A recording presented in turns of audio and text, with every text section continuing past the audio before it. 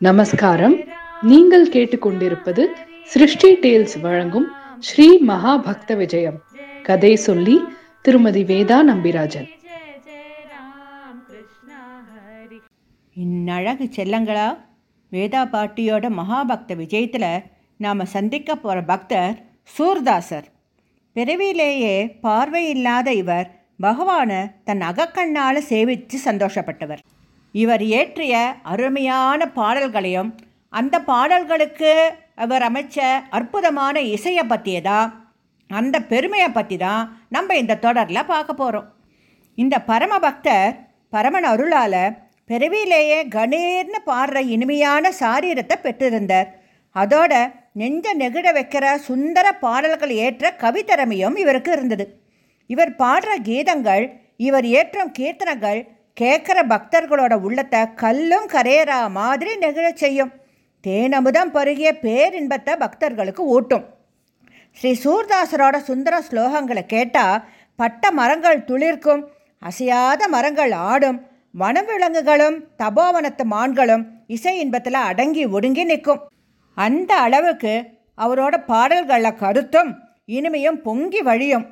பக்தி பெருமலை போல உயர்ந்து நிற்கும்.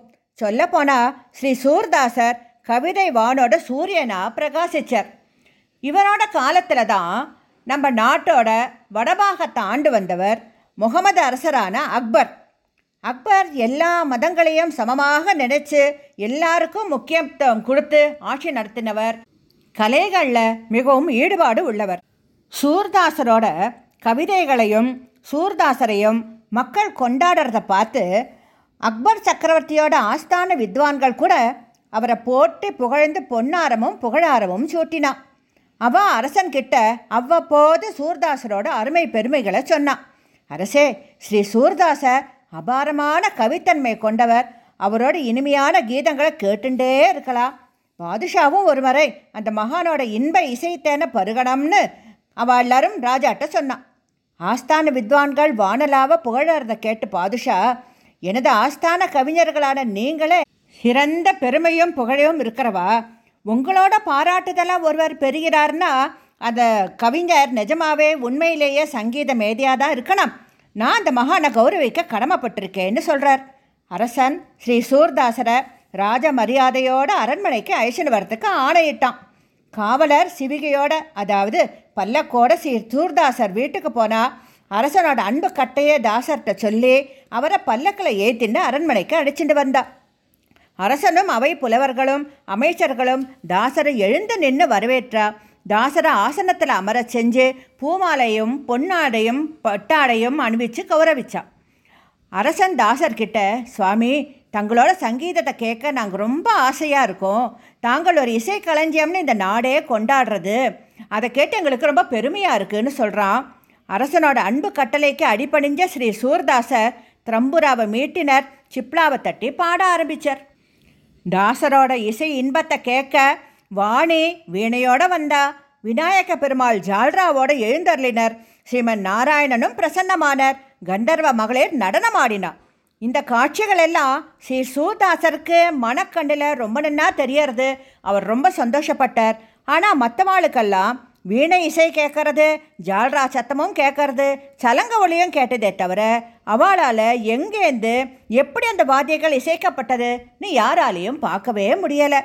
ரொம்ப நேரம் தாசர் பாடிண்டே இருந்தார். அந்த நாத பிரம்மத்தில் மன்னனும் மற்றவர்கள் உள்ளம் உடல் எல்லாம் உருகியே போனான். அரசன் அவர் அன்போடு பணிஞ்சு, மணிக்கணக்காக எங்களை தேவகான இசையில் முழுக செஞ்சேள். எல்லா இடத்துலையும் நிறைஞ்சிருக்கிற அந்த நாத பிரம்மத்துக்கு ஈடு இணையாக சொல்ல இந்த உலகத்தில் எதுவுமே இல்லை. தேவரே, எங்கள் அரண்மனையிலேயே தங்கி இருந்து எங்களுக்கு இந்த சந்தோஷத்தை தந்துட்டே இருக்கடாம், இது அடியனோட வேண்டுகோள்னு கேட்டுண்டான். அக்பர் பாதுஷாவே இப்படி கேட்கறச்சே சூர்தாசர் மறுக்க முடியுமா? பரிபூர்ண சம்மதத்தோடு ஏத்துண்டார். ஸ்ரீ சூர்தாசர் ராஜபோகத்தோட அரண்மனையில் உபசரிக்கப்பட்டார். எல்லா நாளும் காலையிலையும் மாலையிலையும் அரண்மனை சபா மண்டபத்தில் ஸ்ரீ சூர்தாசரோட பக்தி பாடல்களை பாட ஆரம்பித்தார். ஸ்ரீ சூர்தாசரோட பாடலை கேட்க கேட்க பக்தர்கள் கடல் வெள்ளம்னு பொங்குவா. பக்தர்களோட ஆனந்த கண்ணீர் அருவி போல பெருகும். சூர்தாசரோட கவி பாடும் திறமையும் அதை தேன் மதுர குரலில் இசையமைச்சு பாடுற பெருமையும் எல்லாரும் உணர்ந்துண்டா. அவர் பாடினா கிருஷ்ணரோட லீலைகள் கேட்குறவாளோட கண் முன்னாடி காட்சிகளாக விரியும்.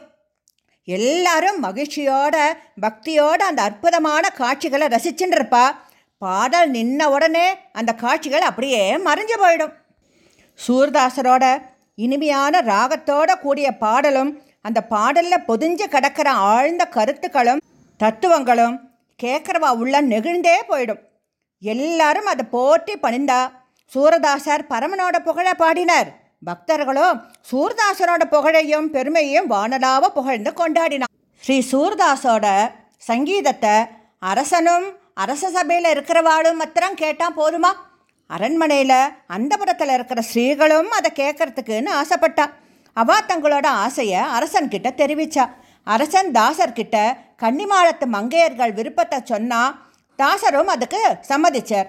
ஒரு நாள் அந்தபுரத்தில் தாசரோட தேவகானம் மழையாக பொழிஞ்சிருக்க ஏற்பாடெல்லாம் செய்யப்பட்டது. அந்தபுரத்தில் அழகான பந்தல் அலங்காரமாக போடப்பட்டது. வாழை மரம் மாவெல்ல தோரணெல்லாம் கட்டப்பட்டு தாசரோட இசையை கேட்கறதுக்குன்னு அரசகுல பெண்கள் எல்லாரும் வந்து கூடிட்டா.